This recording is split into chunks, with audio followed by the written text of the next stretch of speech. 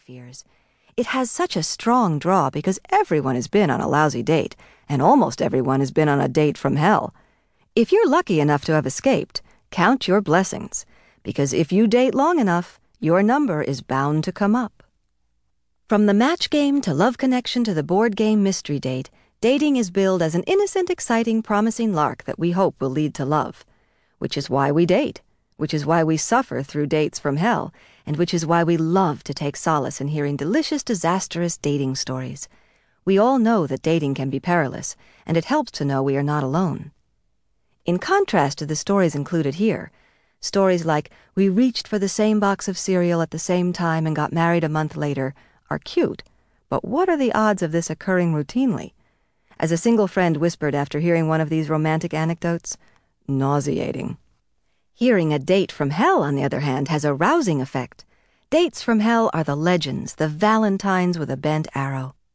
A date from hell is a setup, a fix-up, a mix-up. It's a bust, a bomb, a wipeout.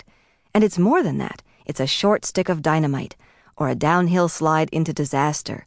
This is levels beyond your basic awful date. You can't wait to tell a friend how you survived it, and your friend can't wait to hear about it. In the following dates from hell, you'll travel on hellish trips through the twilight zone. You'll hear the screams. You'll feel the sweat bead on your forehead as catastrophes are recalled by the survivors who lived to tell their tales. These stories come from all over the country, from men and women in a range of ages who wanted to confess and be heard. Listen to a few, and your own worst dates just may seem, on second thought, a lot less traumatic. The following dates from hell can top the Yorkie date because they're just as much a roller coaster ride, and they're all true.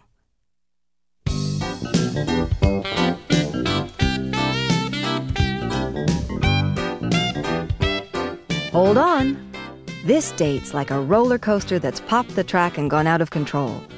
Even the best laid plans can hit a snag, but you're having to endure one ridiculous calamity after another, and there's no end in sight. Sure, anyone can forgive a minor mishap or two, but this series of disasters is so relentless, it's time to call it quits. In this section, you'll hear the stories of brave folks who've survived some first encounters of a haywire kind. First up, Laura, a 30-year-old English professor from Minneapolis. Stepping into my apartment, he closes the door and slams it on his trench coat as he walks toward me.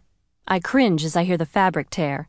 His name is Jack, so we have some very strained humor about Jack the Ripper, and I hand him a glass of red wine. I met Jack at a friend's party, and we hit it off immediately.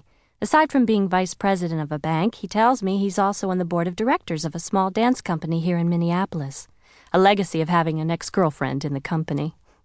As we leave for dinner, he attempts to hand me his wine glass and somehow bats it across the room, splattering my white couch and beige rug. At least he's mortified and helps me drench the couch in rug and club soda. He offers to write me a check, which makes me think I could really get to like a guy who's this considerate. But I refuse and tell him not to worry about it. Besides, there's something endearing about a man this elegant who is a bit of a klutz.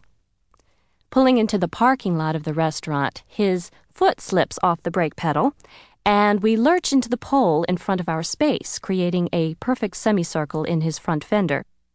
"This never happens to me," he says, sweating profusely.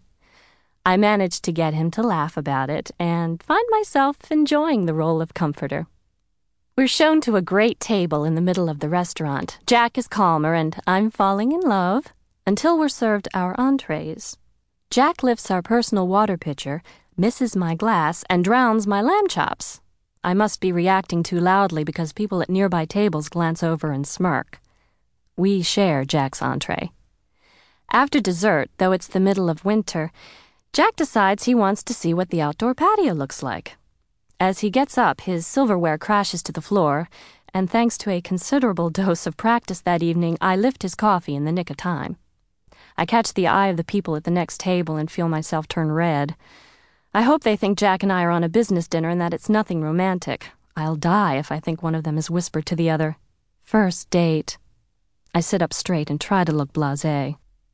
A huge gale of icy wind whips through the restaurant, and everyone's hair suddenly flies in the same direction. Menus are blown back against